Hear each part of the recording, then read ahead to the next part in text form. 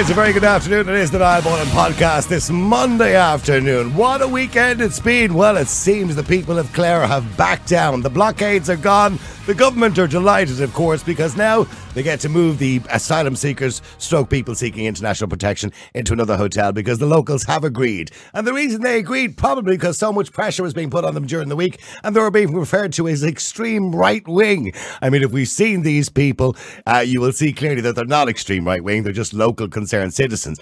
But politicians have now admitted, yes, Roderick O'Gorman has said, yes, the key is communication. We're not communicating with the people when we're moving busloads of people in the middle of the night into these derelict hotels that are not fit for purpose.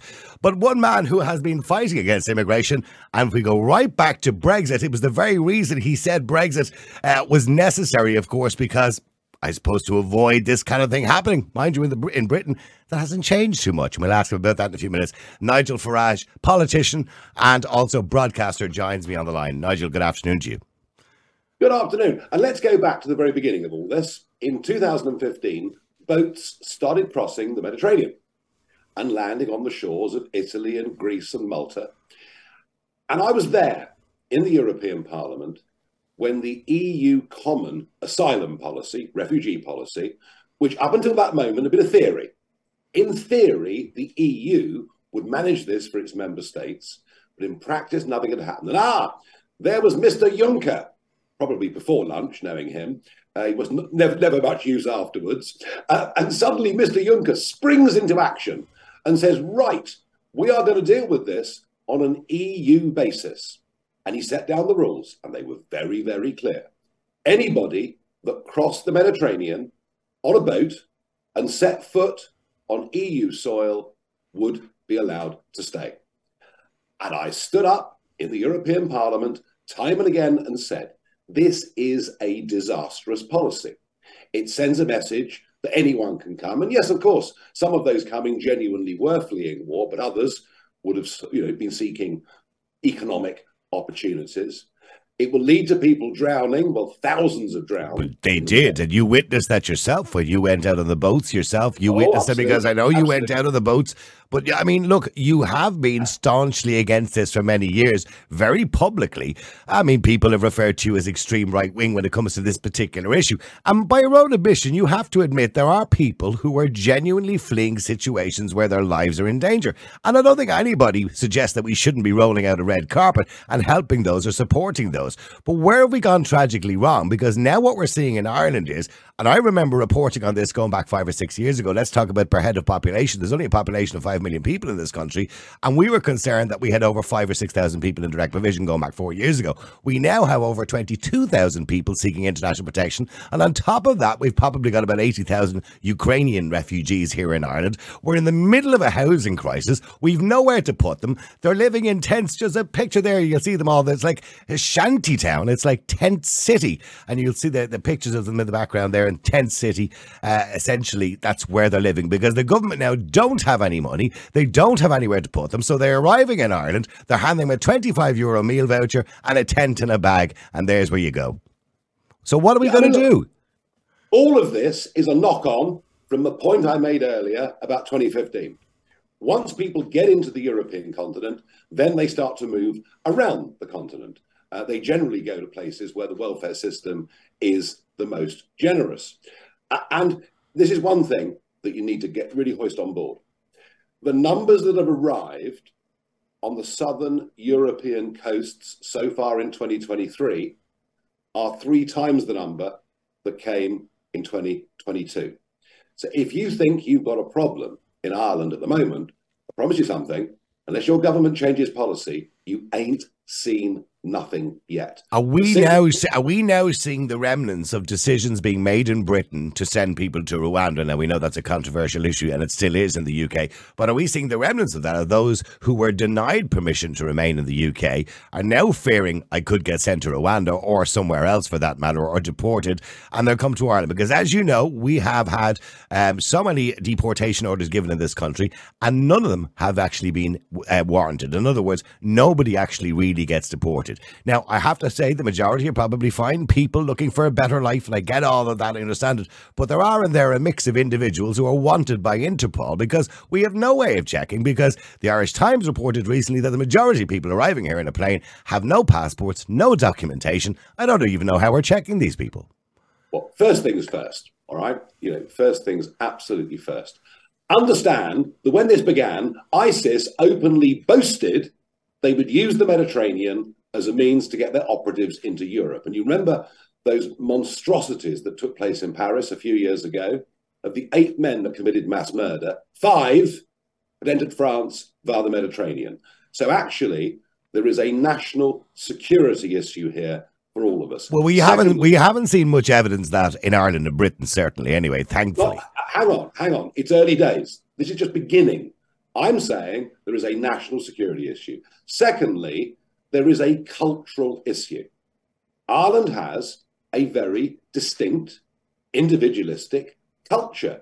Hey, it's why you fought to get away from Westminster and Great Britain, because you wanted your own independence with your own culture. Yeah, but we all welcome diversity, and the government has announced recently, by the way, comparison to most countries in Europe now, we have more people non-Irish born, probably per head of population, than most countries in Europe. Because we had a small population, we have a booming economy, we have a good economy, and it will get better, and we needed more employees. So there's no doubt that we need people in Ireland. I mean, we were begging for people to come in here during the Celtic Tiger because we had nobody to work picking fruit, we had nobody to work in the hospitality industry because the Irish people, for some reason, weren't willing to do it because the pay was too low. So we were thankful of people coming in here. So people are saying, the government is saying, well, maybe you should be thankful now that we can hold a population of 10 million here. If you don't want it to be Ireland, that's fine. Keep going. It won't be Ireland. Irish culture will disappear if that's what you actually want to do. Well, I don't think anyone wants that. No. Well, but that's where you're going. And it's the same in my country, in large parts of my country. Now, the economic point is there is a shortage of labour, a perceived shortage of labour. Much of this, of course, is because the very big companies want an unlimited supply of the cheapest possible labour. And if you combine that with the welfare model that we've put into place in all of our countries, you find you have large populations of local-born people who aren't doing jobs that are being done by those that are coming in. Now, there is no quick fix to that problem. That is true. And there's nothing wrong, if you genuinely in Ireland need labour, there is nothing wrong with issuing a work permit. You go and work in Ireland on a work permit. On that note, Roger O'Gorman, yes, it was reported in the Irish Examiner, has said that he's reducing the criteria now for visas to come and work in Ireland for unskilled workers. In the middle of all this, we're announcing that we're going to make it even easier. I mean, not that it wasn't easy enough. I don't believe we even have a border at this stage. And you'll see that in County Clare over the week, I suppose, there was blockades on all the roads. You'll see it on the video there. And refugees were basically forced to leave and literally walk back to Dublin again, to City West, where they were originally coming from, because there is nowhere for them to stay. Even Leo Varadkar admitted last month, more or less, there was no room at the inn. 40% of the occupation of many of the hotels around the city have been taken up with refugees. They have to have somewhere to live. But what's that going to do for our tourism industry? Well, you say they have to have somewhere to live, but hang on a second. What is happening in Ireland is quite extraordinary, because people are boarding aeroplanes with passports, with identification, and by the time they get to Dublin Airport, apparently they have no documents and they claim asylum.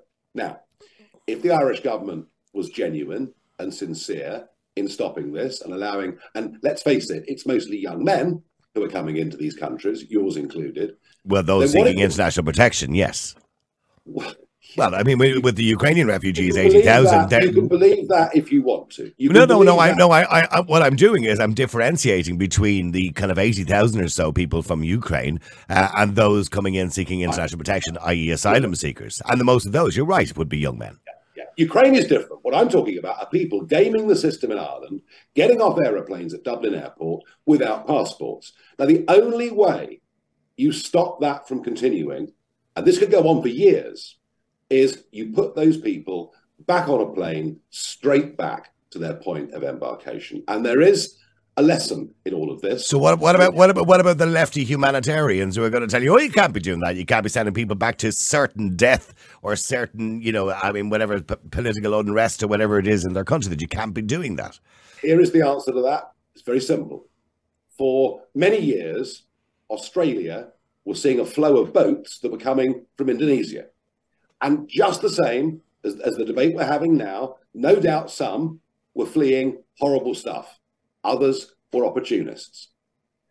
But Australia tried repeatedly to stop this from happening. And in the end, Tony Abbott in 2012, the Prime Minister, took the boats under tow, towed them back to Indonesia, and set them on fire. And said nobody will ever become a refugee in Australia if they come via this illegal route. And guess what happened? The boats stopped coming. And yes, there was international condemnation from the EU, the UN, the lefties, the media, the New York Times. But that's what you have to do. You either. So you say take a hard line, is what you're saying. You've got. Look what's happened in your own country when they took the hard line. They said they'd send them to Rwanda. So there was objections, there was protests, and they still really haven't done it yet. We have not sent a single person to Rwanda. And I don't. Are they going to? Are they going to? I don't think we will. All the while we may have Brexit from the European Union, but we stayed part of the European Court of Human Rights. And it was that court that stopped a plane on a runway from taking off. So I don't think we'll deal with this until Brexit is fully completed. 3 more questions for you, Nigel. In relation to Ireland, there has been a lot of protests over the last 6 or 7 weeks. Started off in East Wall. I know you actually did a piece on the East Wall recently on GB News. But I mean, the government are referring to anybody who goes out on a protest, which has put the fear of God in people, and they're now covering their faces going on protest. You are a right wing. You're a racist. When genuinely, and I've spoken to some of these people, many of them are not right wing racists. They're not even right wing. They're just concerned citizens in their communities. I mean, is it wrong that the government are essentially, by bad policy, are turning people against each other? Disgusting. Absolutely disgusting and divisive. And it is actions like this that make communities very unhappy. It is a bad, stupid, selfish thing to do. But the problem is, in our capital cities, the elites, the globalists, have a different worldview to all the rest of us. And it takes brave people to stand up against this sort of abuse. But, I think it's vital that they do. Okay. 2 more questions for you. Nigel Farage, you, according to The Guardian, you confessed that Brexit has been a failure. This is according to The Guardian. They're taking your words. Did you actually say that? And if you did, what was the context in which you meant it? Because we're looking at a situation now where next month thousands of businesses alongside representatives of the farming and the fishing industry will gather in Birmingham for a trade unlocked conference call to discuss a post-Brexit landscape most say has made commercial life infinitely harder. Oh, commercial life is much harder than it was before. Much, much harder. We are now regulating our businesses even more than we were during European Union membership. But has it failed?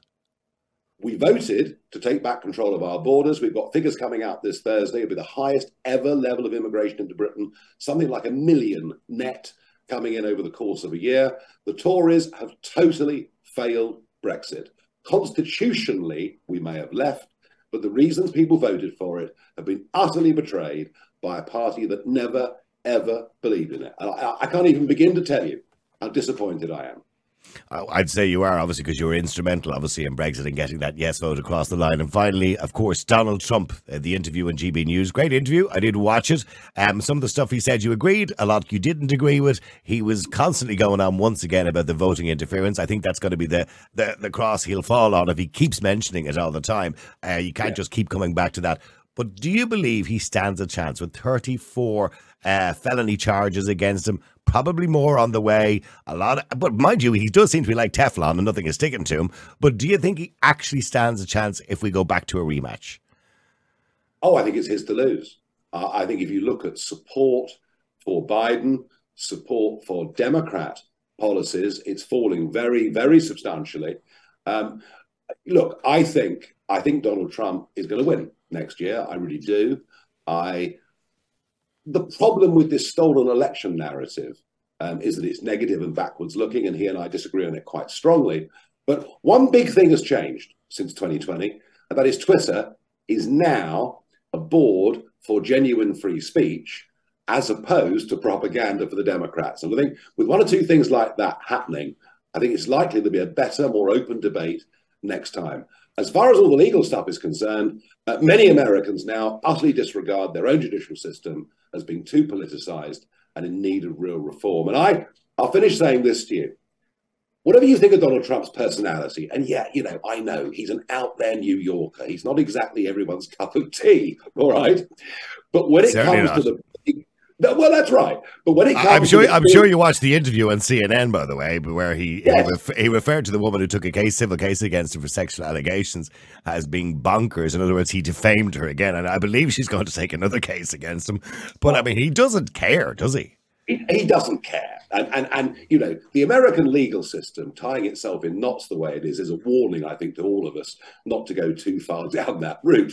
But on the big stuff in the world, like the rise of China, on the big stuff in the world, like stopping perpetual war, I think on these things, Donald Trump was a highly successful president. I think the Abraham Accords between Israel and many of those Arab states, these were all big achievements on the world stage. And I think the world is becoming an increasingly dangerous place. And I think, frankly, with Biden, we're literally handing the world over to the Chinese Communist Party. We need Trump. Will you be standing beside him on the stage next time around? Always support my friends. Absolutely. I've supported him from day one. I've never, ever wavered. Doesn't mean that I agree with everything he says or does, any more than you would agree with your best friend on everything they say or do. But I think he's a force for good, and I think we need him. And yes, I'll be there. Nigel Farage, thank you very much indeed for joining us today. The multi-award-winning Niall Boylan Podcast. Listen live on Facebook, YouTube, and all the usual live stream services. To get in touch, just WhatsApp or text 085 100 2255. The Niall Boylan Podcast. They told me to shut up. Available for download from all your usual platforms. Just coming up to 20 past 12 on this Monday afternoon. Don't forget, by the way, you can text or WhatsApp at any stage if you want to. All you got to do is text or WhatsApp at 085 100 2255. Wouldn't be much good if I didn't put these on, because then I wouldn't be able to hear you. Thank you very much indeed to Nigel Farage. And we are continuing the conversation around immigration. And do you believe the government should cap the numbers? How much is this actually going to cost us? And realistically, can we continue to do what we're doing at the moment, or is it just bad policy? Also joining me on Zoom today is Carl Dieter, who is a broadcaster, he's a journalist, and he's a political commentator. Good afternoon to you, Carl. Hey, Niall. Well, you've been listening to what Nigel Farage said. He believes the government are making a hames of this, a complete and utter mess of it, and it's divisive, and it's driving people against each other. Would you agree with him? I think that that's a fair assumption. To the extent that anytime people disagree with a certain narrative, there is like a traffic light system of name calling that comes from the kind of the standard left oriented elitists of society. So like when I say that there's a traffic light system, the acronym that I have in my mind is actually traffic. And depending on the subject, you'll be called a transphobe, a racist, an authoritarian, a fascist, someone who's ignorant, or a Karen. Or, these are the kind of basic... Well, realistically, there are many of those out there. And we have seen, by the way, genuine protests being hijacked by people who genuinely are extreme right-wing and are up to no good. We've seen genuine situations in relation, say, to the trans issues, where there's genuinely transphobes who basically control that, or who get involved in that and give everybody else a bad name. But here's the thing. You were in traffic one day, and there was a protest at East Wall. Concerned citizens, whatever you want to call them, the government referred to them as right-wing protesters. So you decided to get out of the car and have a chat with a few people because you were just curious as to why they were there. And what was the reaction you got? Well, it started off and I thought I was actually maybe going to get slapped around a bit because I jumped out and I said, you're blocking my way home. What's the story? And they said, we're protesting. I said, so you're all the far right people I've been hearing about, are you? And then there was some name calling back and forth. But they could see actually that I wasn't going anywhere. And I didn't escalate it. And I was like, so seriously, what's your problem? And then I got speaking to one of the dads. I got speaking to three of the women who were there. One of them was pushing a pram. And I thought to myself, look, I'm never going to condone like extremists or far right. So I just want to be really clear when you said earlier there are far right people. Yes, there's murderers, there's all types of bad people in the world. I'm not condoning or endorsing them, but the people that I spoke to who were there, who had taken time out of their day in order to partake in this, they seemed like just pretty normal people. And one of them told me a story about how there was people up late at night out in the street. There were fights outside that, you know, her daughter used to play outside. We've seen videos of that actually in Eastwall. Yes. Yeah. Yeah. So look, I just took her. I took it that she wasn't lying to me for no reason. So like, I don't actually have evidence other than the fact of what they told me, but she seemed like a genuine person, relaying genuine concerns. And I think the thing that people miss out on is that a lot of the communities that are being, like having a lot of refugees put into them thus far have been very working class areas, and working class attitudes towards refugees are quite different than the elitist attitudes towards refugees, which are more of a statistical analysis or something. Well, they haven't really had to. They haven't really had to deal with it because the government are quite clever how they do this. I mean, they're not going to put refugees into Ballsbridge or Shrewsbury Road, are they? Well, I mean, they could, and I think for moral reasons they should. I think if someone's fleeing from a war-torn country, it would be nice to go into some of the nicer neighborhoods. I mean, that if we're truly an Ireland of 1,000 welcomes, we should put them into the lovely areas too and show them the best our country has to offer. I think that would be a really honourable thing. You know as well as I do what will happen. They will be objected to just as easily as they'll be objected to in Eastwall, Finglas, Ballymun, or indeed County Clare last week, where, when I watched these people standing at the blockades, they were rural Irish people just standing there concerned. And actually they had a concern about the refugees too, because the place they were in wasn't fit for habitation. And, and to have them referred to by some politicians as right wing, I mean, that was quite, I'm looking at them and going, they're not right wing. Look, let's just be really clear. There's this idea in politics of an Overton window, which is the scope of things that you're allowed to discuss. It's important to remember right-wing ideology, not taken to the extreme, the same as if you say that you're left wing. It doesn't mean that you're Joseph Stalin looking to throw everyone in a gulag and murder 100 million people. If you say you're left winging, no one says that you're like Mao and you want to murder 40 million people. No one says you're like Stalin, murder 100 million people. So I don't see why people say that they're right wing, that there's this sudden attached moniker that you therefore are the far right. Right wing ideology, by the way, is a perfectly acceptable form of thinking. Well, it's seen as a negative thing in society, isn't it? I mean, I would consider myself slightly to the right. It's considered negative by left-leaning elitists who aren't like most people. They just happen to have very loud voices because they occupy most of academia and most of journalism. Right-wing ideology is all about conservation of the things that we've fought and worked hard towards obtaining, and to actually conserve and maintain those things. Like if you look at the way that people look towards the environment, they're actually psychotically right-wing. They're far right if you're really into the environment, because you don't want it to change anymore. You don't want the damage to occur. So depending on how you frame the issue, right-wing ideology is a perfectly acceptable political ideology. To call someone a right-wing about immigration is actually taking from the left wing of National Socialism, which was actually a left-leaning movement, okay, because Nazism, communism, fascism all came from the left. And it got morphed into this because it was a way to turn an ugly moniker towards those who want to preserve certain aspects of society. So when people say that you're right-wing, they're not happy to say that. They have to say that you're far right. In other words, that you are a National Socialist, a racist, someone who is, believes in like Aryan concepts, which are awful. And that's the thing. I mean, Ukrainian people, they're running from a war, but this is like white on white, so the racism moniker doesn't stick. So they're like, oh, what else can we call you? We can call you xenophobe. We can call you far right. And like I said, there's just this hierarchy of name calling that they go through. Okay, but we watch the media play people like a fiddle. And actually, to be honest with you, I was quite embarrassed watching RT's Upfront programme the other night, which focused on refugees that were living in tents. And there was one gentleman on it, and no harm to him. He was South African. Now, I don't think there's a war in South Africa currently at the moment, but he said, by his own admission, he came to Ireland on holidays and thought it was a nice place, so decided to stay or come back. I can't really get back or say. No, he's not an asylum seeker. He's just somebody who just disobeys the rules around immigration and doesn't have a visa to live here. You can't turn around and say he needs to be, protected internationally. So, I mean, how much is this? Because we clearly know that there are some people who need our help. There's no doubt about that. And they should be supported and helped, particularly if they're, if there's a political persecution or their life is in danger or whatever it happens to be. But, there's a vast sway of people coming into this country now, record numbers, who most are coming from the UK, actually, because they couldn't get permission to remain in the UK, and they're worried about being sent to Rwanda, possibly. So what do you do, Carl? Do you cap the numbers? Because this must be costing a fortune. There's a couple of things. Obviously, I am an immigrant, and I'm very pro-immigration. And I think that the immigrants have added wonderful things to this country. And that's not saying that I've added wonderful things. But look, I'm very pro-immigration.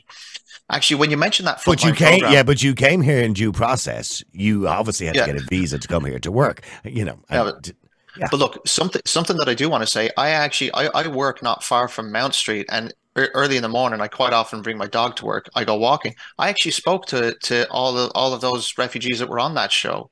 Well, when I say I spoke to several of them. One of them, very nice guy. I got chatting to him. We were talking about dogs, and he was from Brazil.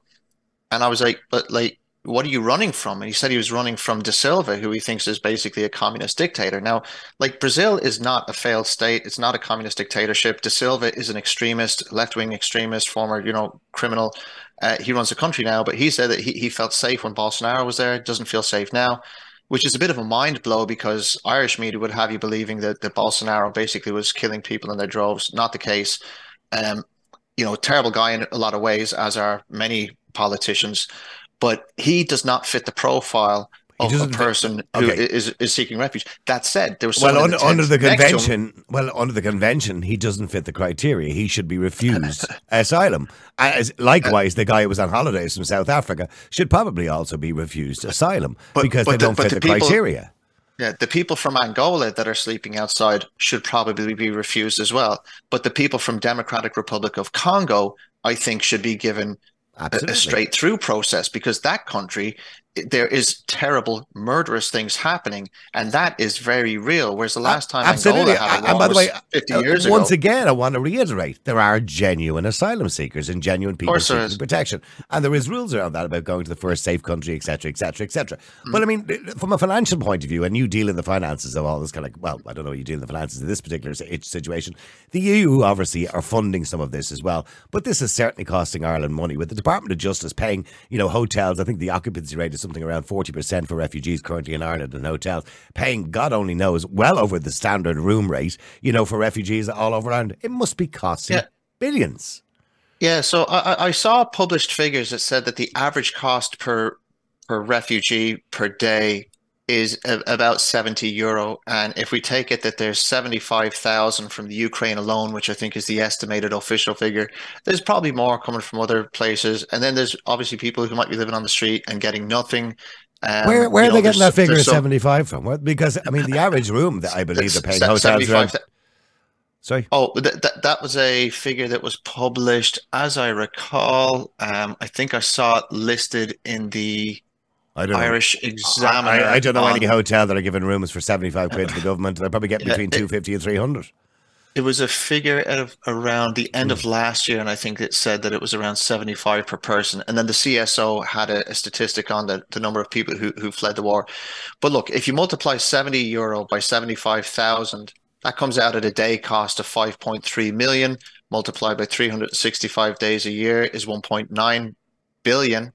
And we're being told that the cost will be $1 billion this year anyway. So look, whatever's happening, maybe people are returning, and some have been returning to Ukraine. There might be people staying with families. In Britain, for example, the situation is that you can claim, if you're from Ukraine, which they've taken in very few Ukrainian refugees in Great Britain, but if you are from Ukraine, you can obviously benefit from the state for 6 months. In other words, you'll get state benefits for 6 months. After that point, you're on your own. You got to get a job, or you just go on welfare like anybody else, I suppose, if that's the case. I mean, should we bring in rules like that? Because I mean, realistically, this war could go on for a long, long time. And I don't want to harp on about Ukrainian refugees. But when it comes to asylum seekers as well, should there be a time limit? Do we need to speed up the process? And do we need to actually start deporting people who, by your own admission and my admission, and also by many expert admission, including Michael McDowell, who suggested that a lot of these people are not genuine asylum seekers? Rodrigo Gorman seems determined not to throw anybody out. Yeah, well, sometimes the politicians are actually quite spineless because it's easier to turn around and, play to the very, very vocal group of kind of left-leaning elitists who want only one narrative to be heard. I think it's terrible to deport people. Okay, so let's just be clear. I don't actually think that the world is very fair, that because I came out of a certain egg in a certain womb and was born into a certain country, that now I have all of these advantages in life. It strikes me as inherently unfair. I think why is it unfair? Every country has to protect its own economy. Yeah. So why is that unfair? Well, I feel it's unfair on a single person level, that my son, who comes home and has dinner with me every day, versus someone else's son who worked in a lithium mine when he was 8 years old. I find that the world is a terrible place with lots of terrible things happening. And I think that we should strive to alleviate misery where we can, but that to an extent you have to do that first by making sure that other countries get their act together where possible. But you can't have an open borders this situation. You just can't, because most countries couldn't sustain that. And secondly, you have a security risk in relation to that too.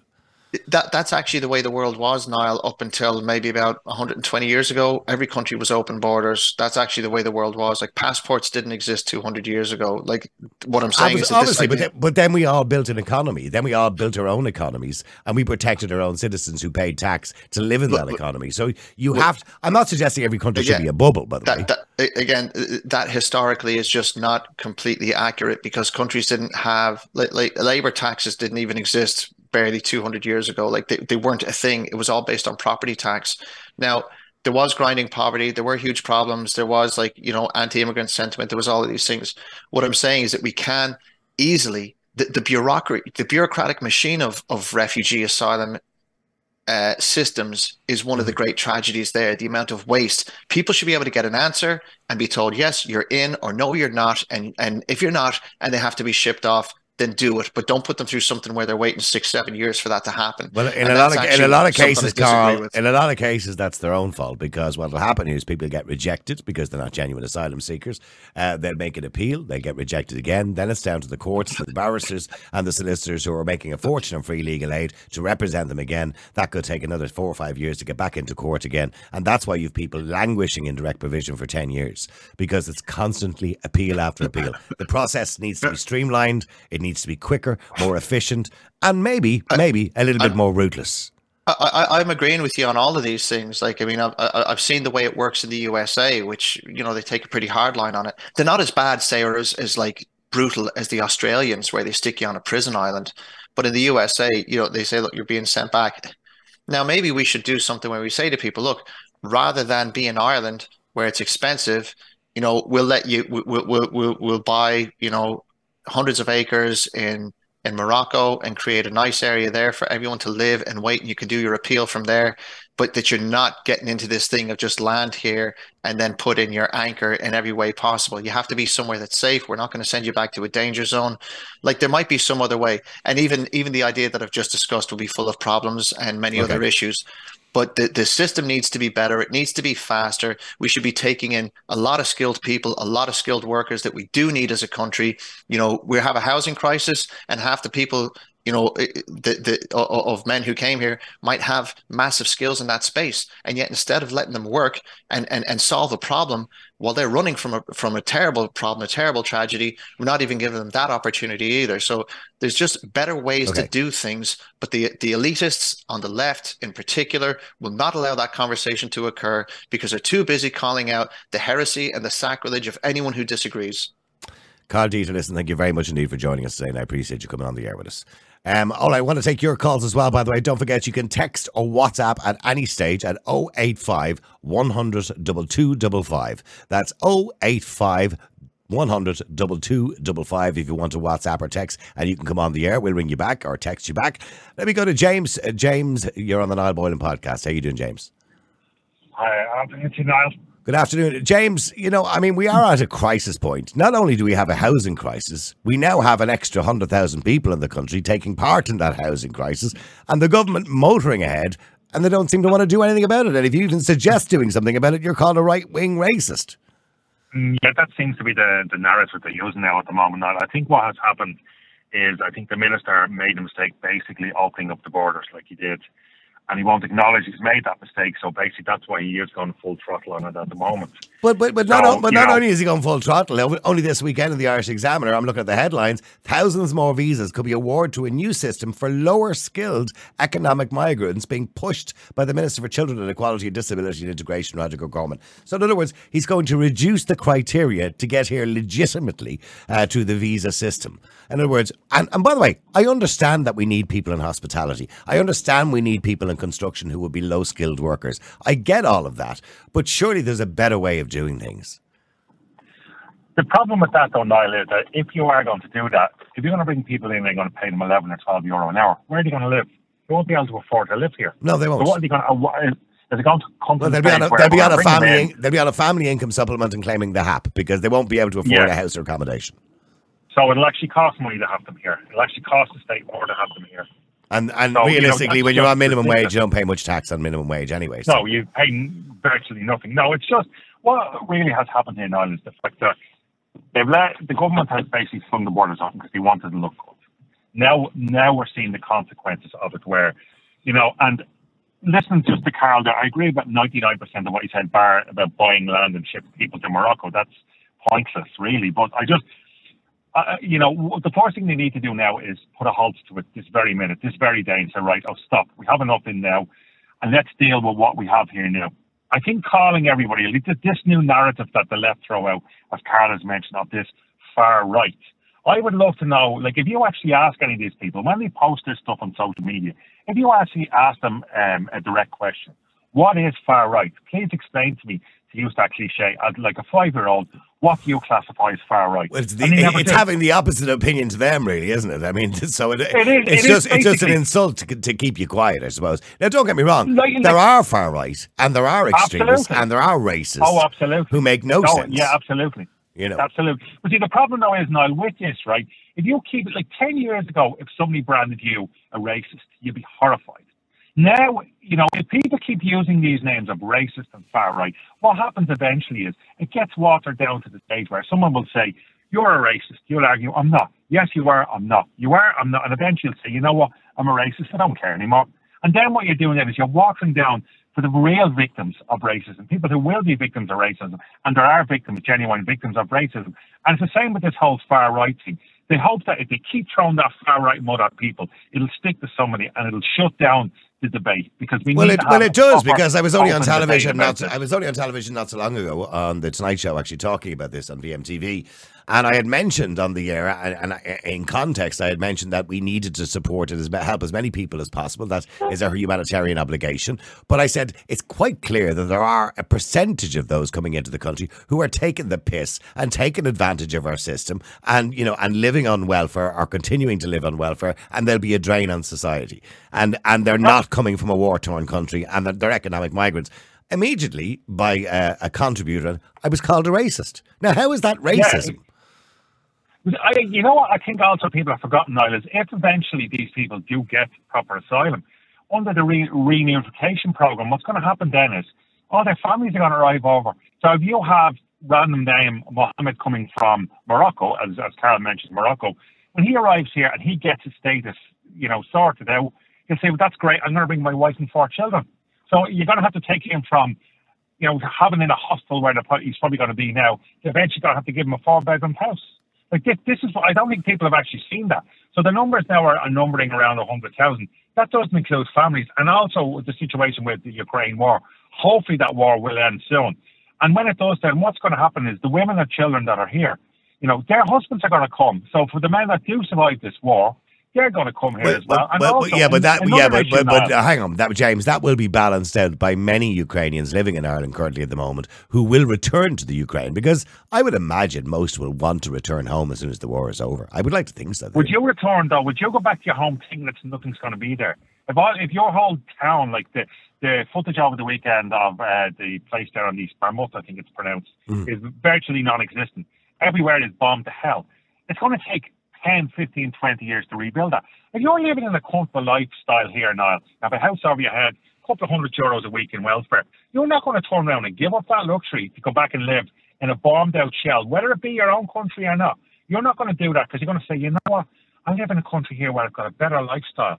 You know, have a roof over my head. And yes, every week. You're right. And there are people who will stay here, by the way. And I do think we should be adopting some sort of similar system to the UK, because the war could go on for a long time, whereby, you know, people have to start getting jobs. And I'm sure some have already got jobs. But moving away from Ukraine, the Ukrainian, those who are seeking international protection, I mean, there are many genuine cases, James, of people who are coming from political persecution or their lives are at risk, you know, and we should be supporting or trying to help as much as we can. But even at that, you know, there's a limit to what we can do, particularly politically at the moment with the housing crisis. So why are politicians ignoring this? Why is it everybody else can see this except politicians? Well, Niall, trust me, politicians can see this. But the problem is, and as you mentioned there, we have a very, very, very vocal left minority here. They're the loudest. They have access to all the media, both print, TV, radio. They have full access to that. People like certain political parties who I won't mention, and they have full access. They have family members who work in our main state broadcaster, and they're on air more. Well, I mentioned the guy that was up front the other night, and he sat there blatantly and said, you know, he came from South Africa. He came here on a holiday, and he liked it so much that he came back, or he stayed, or whatever it was. He's not a refugee. He's just somebody who just didn't apply for a visa to come to Ireland.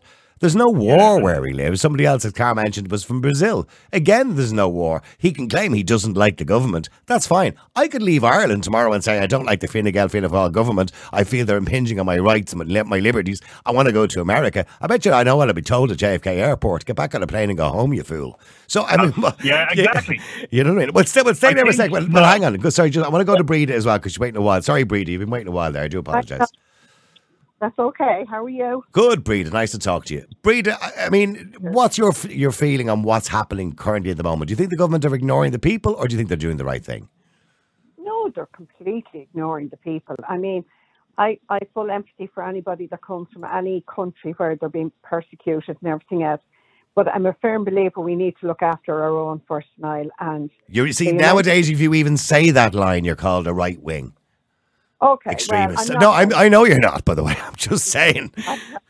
No, but yeah, okay, I know that. But like, why are we putting ourselves under severe pressure to take all these people into a country where we don't have the facilities for them, we don't have the schooling for the kids, we don't have the infrastructures, and yet we have how many thousands of our own people living in a hotel bedroom with mum and dad and 3 kids, and you know. They're nearly being ignored. It's like they're the forgotten people of Ireland, and I firmly believe that. And I'm like, my thing would be you prioritise them first. Put all these few people that are coming in, put them in hotels, put them in the bedrooms, and let's get our own sorted out first. The government are have their head under the duvet as if this isn't happening at all. Did you like that, all right, yeah? It is, but that's exactly what it is. They're ignoring the fact that we're being absolutely annihilated with gas and electricity, and you know this USC charge is only supposed to last for a couple of years. It'll never go away. Sure. Enda Kenny promised in 2011 they would eliminate it over the next 5 years. They never did it. It's still there. It's there for good. Don't worry about it. And it will never go. No. But like the price of electricity has probably reduced 50%. I mean, the government should be stepping in with these kind of things and saying, reduce your prices immediately. And, you know, like giving us all the €200 was fantastic to get, and I was very grateful to get it. But like, it doesn't. Don't be going cap in hand, by the way. I mean, the government are obliged to help you as a citizen. You know what I mean? But I know what you're saying. So all of these problems cumulatively cause a huge problem in the country. And you have said the line that many people say, that we should be looking after our own first. And it's almost nowadays, if you say that, you're deemed to be some sort of crazy lunatic racist, just for even suggesting that because you were born in this country, pay tax all your life in this country, you deserve some sort of priority over somebody who swans in on a holiday and decides to stay here. Yes, absolutely. And the other thing I firmly believe, anybody that's in this country seeking asylum or anything else, Get them out painting the old people's houses, get them sweeping the roads, get them tidy up gardens. Like they should be made to do like some kind of community work within the community they're living in to pay back what they're getting. Mm-hmm. That would be a fair point, James. I know some people are allowed to work within the direct provision centres. I think it's for 6 months, the first 6 months when they get here, but only limited types of jobs. But it would be fair, James, we've suggested this before from our own people who are living on social welfare, that they should be working for the community. So we should be, trying to get it back, James, in some way. Well, see, Niall, if you have people working in the community, then that's the council's job. While I understand the lady's thoughts behind it, working for your dole, as you did mention before on previous shows, but what you're doing then, Niall, is you're bringing labour costs down. So you're going to basically cheapen. Well, it's like a race to the bottom, is it? So basically, a full race to the bottom. No, as Carl again, one thing I will go back to him again. He mentioned it, the Australian model. And if you ever watched them programs on I've watched on them. TV, you're not getting in. What they do is, you're not getting in. They detain you. They put you back on a plane that day, and then they charge the airline to flew you in. But that's the proper way to do it. I know. Well, you're saying that's the proper way, but now Nigel Farage spoke about that at the start of the show. But Australia have been condemned for the way they do it, which is putting people who do manage to get themselves into Australia, they put them on a prison island. And they've also, by the way, when people came across the sea to Australia from India and other places like that, what they did was, and some people may have been genuine, they turned the boats around, brought them back to where they came from, and then burned the boats. And their idea was, well, if we do that, it'll discourage them from trying to do it in the future. And it works. If you just take very quickly now, you take the situation in the Mediterranean a couple of years ago, where Western governments, it's still happening. It's still happening right now. Traffickers, Traffickers are pushing people out in boats into the Mediterranean, and they're saying to all the governments, you must come and collect these people, because if they don't come and collect them, they're all going to either drown or they're going to die of dehydration and starvation. So, where if the government turn around and says, lads, we tell you what, no, we're not doing it. I'm sorry to the people. I know it sounds harsh now. I know it sounds hard. We simply say, we're sorry, you're not going to. And then if that filters through to everybody around the world, they might say, well, you know what? I'm not going to pay a trafficker €1,000 to stick me in a boat, to push me to the men and hope that the Irish or the Royal Navy or pull me out. Well, hang on. Stay there for a second. Let me just bring Gavin in as well. Gavin, you're in the Niall Boylan podcast. How are you, Gavin? How's things today, Niall? It's a great show today, now, fairness. Thank you very much indeed, Gavin. I appreciate it. Gavin, what do you want to say?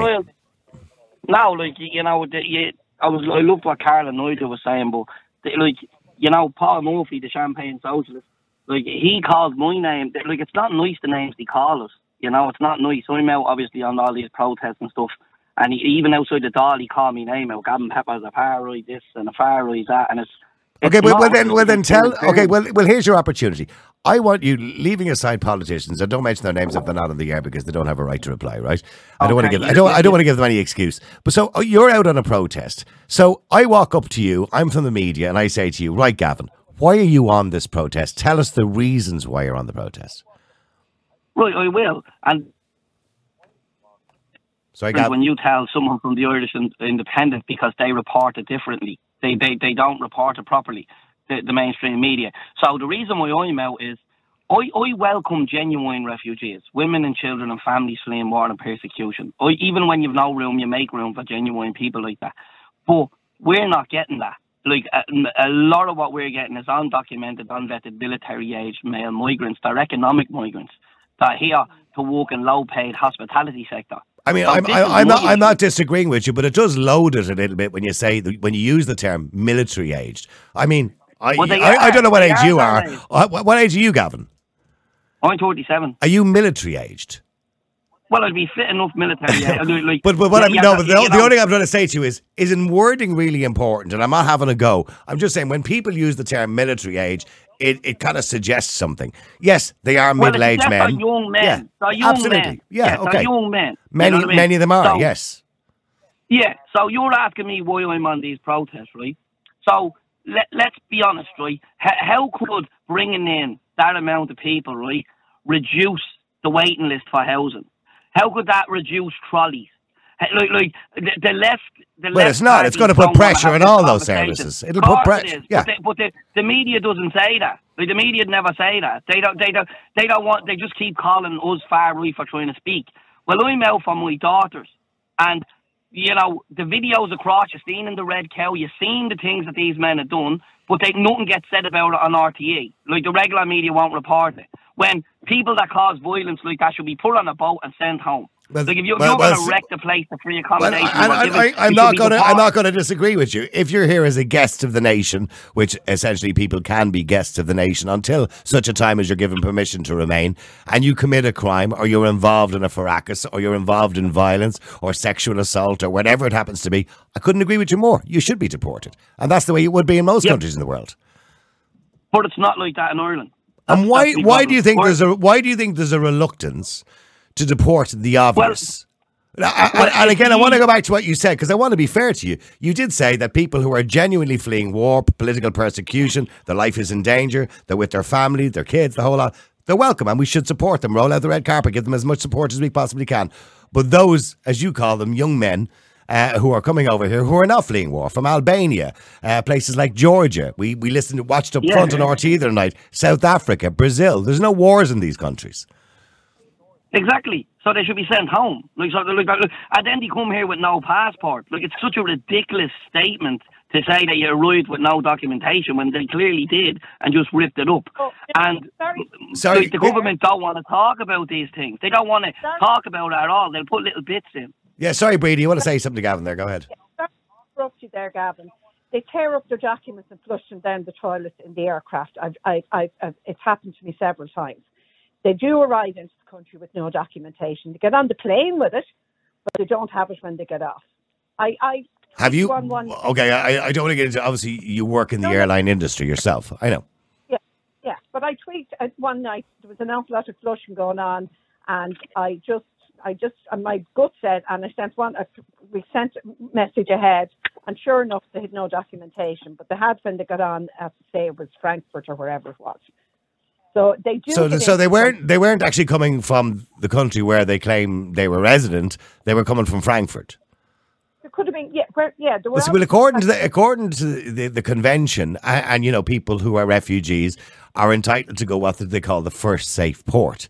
Now, if the first safe port refuses them, there's not a lot can be done. They can then go to what they call the second safe port. If the second safe port wants to, by law, we have a right to return them to the first safe port. In other words, if somebody's coming via Frankfurt, we have a right under the convention to send them back to Frankfurt, because they have to deal with the same with people who come into France or people come into UK or whatever countries. If there's no documentation when they land in this country, they're then given, they're taken away and questioned and stuff, but because they can't prove exactly where they're from, they're held until they can make a decision as to whether they're going to be deported or they're going to be allowed into the country. It's like they have it down to a T. I'm not being racist here, so anyone that's listening to this, I am not being racist. I don't know what their circumstances are, how desperate they are. Well, are they? Well, here's the thing then, Breda. To be fair to people, if you and your family were facing a situation in Ireland where there's political persecution, or indeed you're in, or economically things were very bad in Ireland, and I mean, I know they're bad, but nothing compared to third world countries. No. Do you believe you should have the right to leave this country and go to France or go to Germany or go to another country? Or, well, wouldn't they would be within the EU? You can go there anyway, but go to America or Australia or Canada.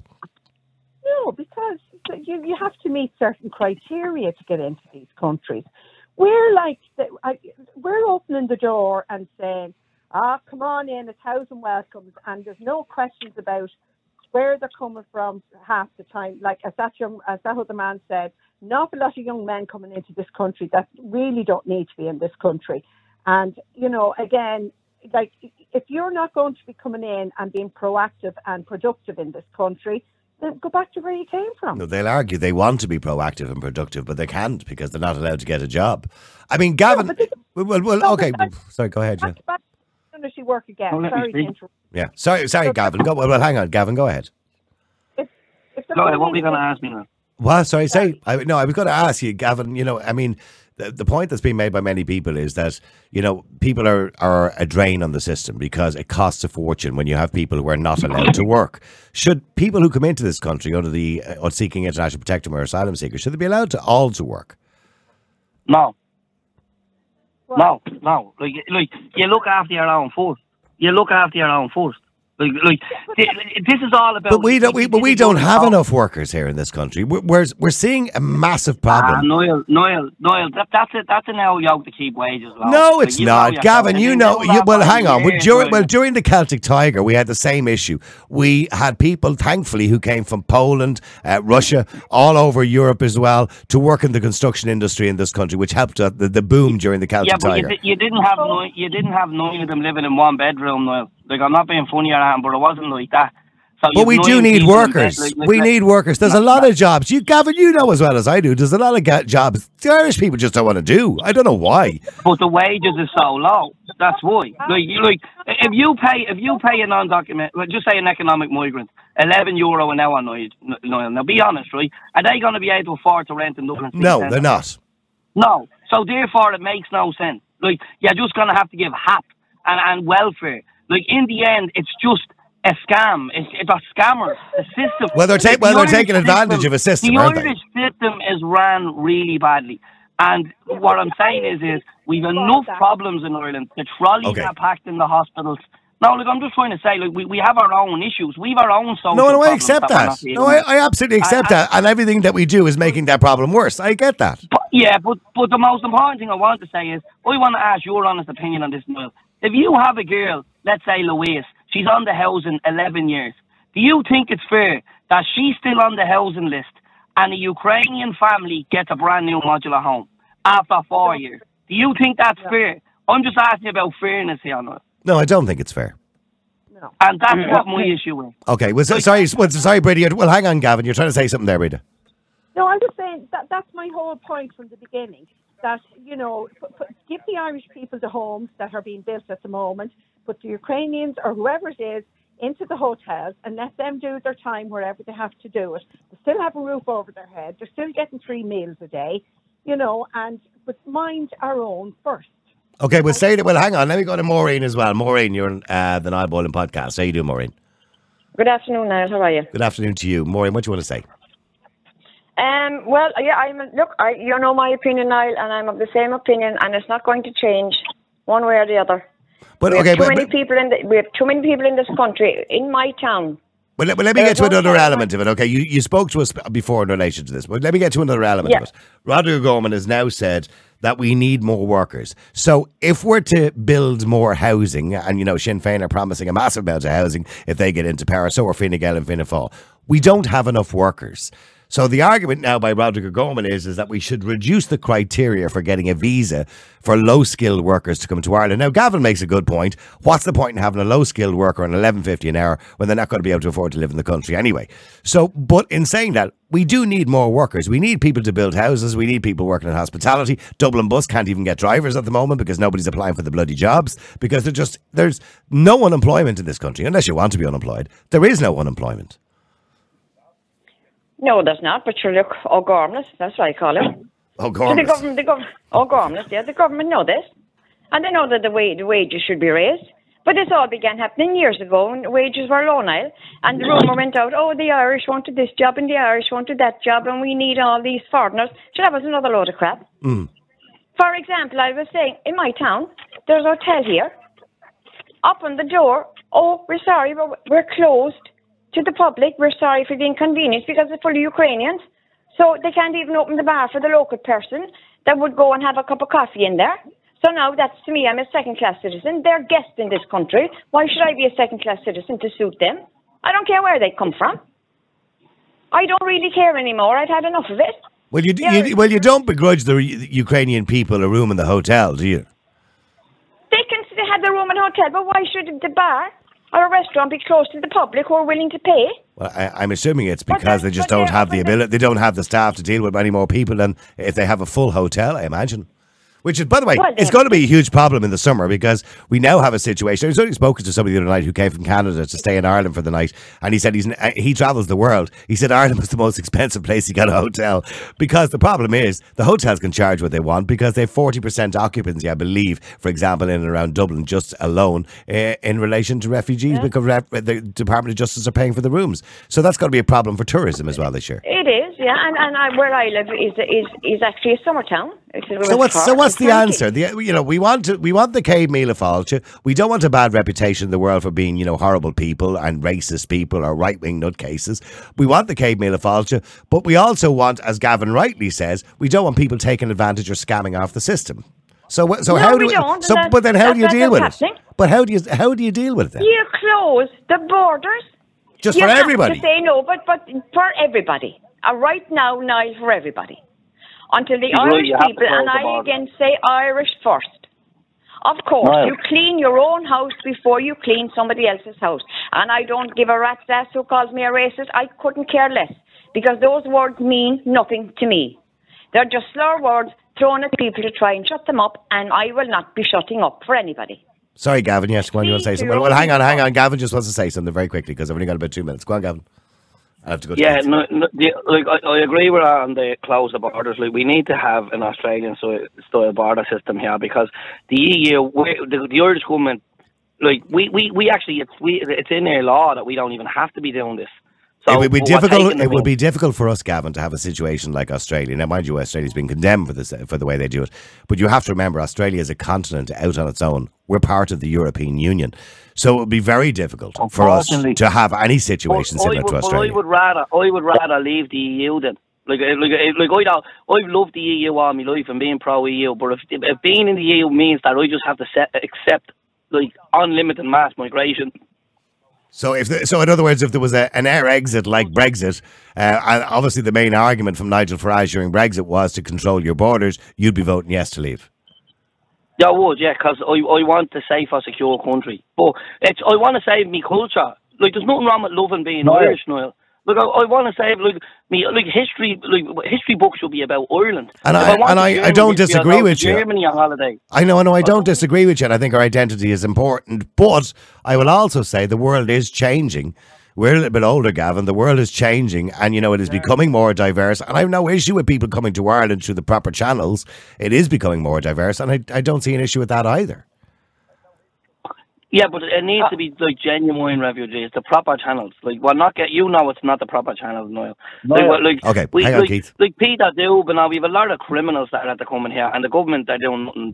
That's the gentleman who murdered 2 people in Zimbabwe. Yeah. Okay, but stay there, Gavin. Sorry, I got to go quickly to Keith as well. I'm running out of time. Keith, go ahead. How are you, Niall? Good listening to you. Have you had anyone on that has disagreed with you about closing these borders? No. I don't think so. No. And thanks very much for highlighting it yet again, because you're probably one of the few, We all have no problem with them coming into the country legit.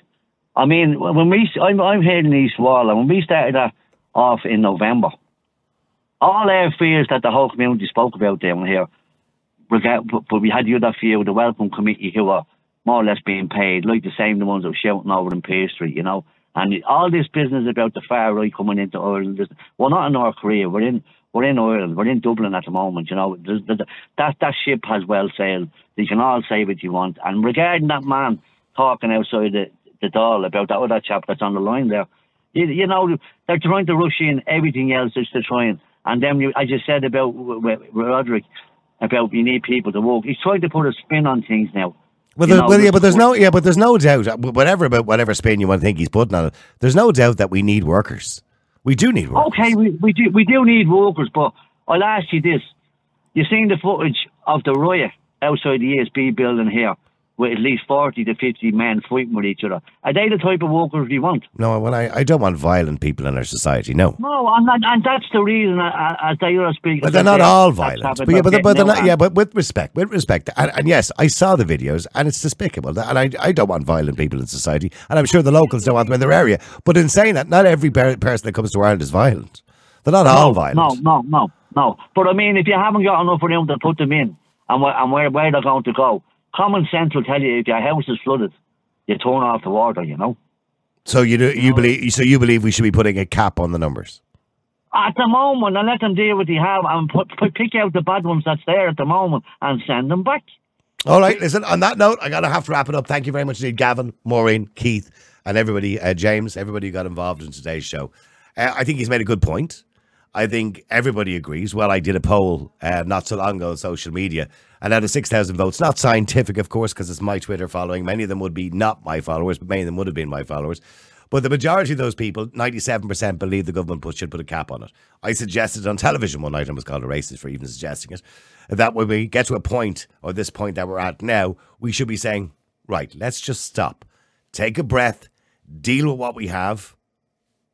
And as he rightly said, if there are people within there who don't deserve to be here or shouldn't be here or they're violent or whatever it is, that they indeed should get deportation orders. Those who are genuinely coming from war-torn countries, whose lives are genuinely in danger, who need our support, should be supported.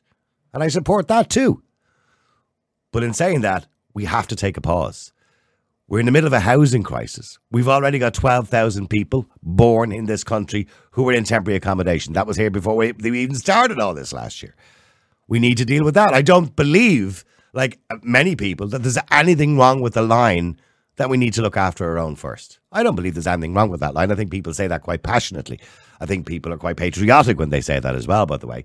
I don't think that means they're ignoring other people and the plight of other people around the world who come here.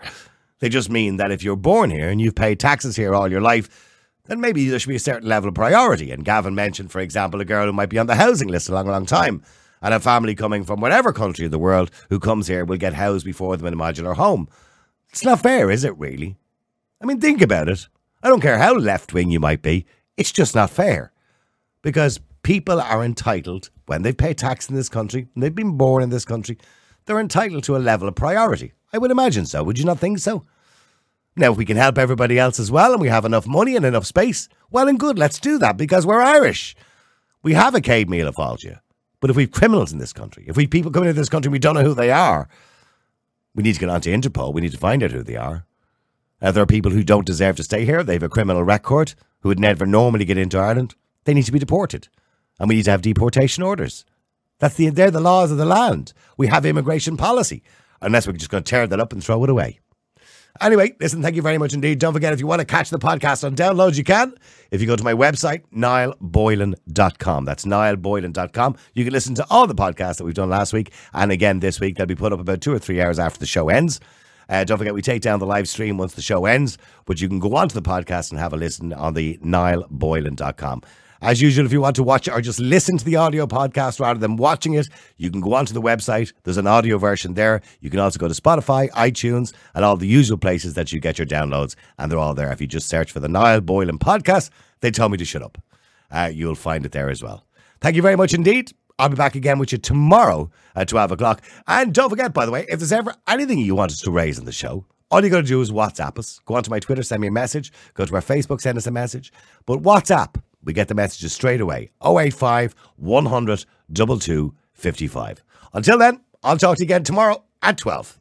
The multi-award-winning Niall Boylan Podcast. Listen live on Facebook, YouTube, and all the usual live stream services. To get in touch, just WhatsApp or text 085 100 2255. The Niall Boylan Podcast. They told me to shut up. Available for download from all your usual platforms.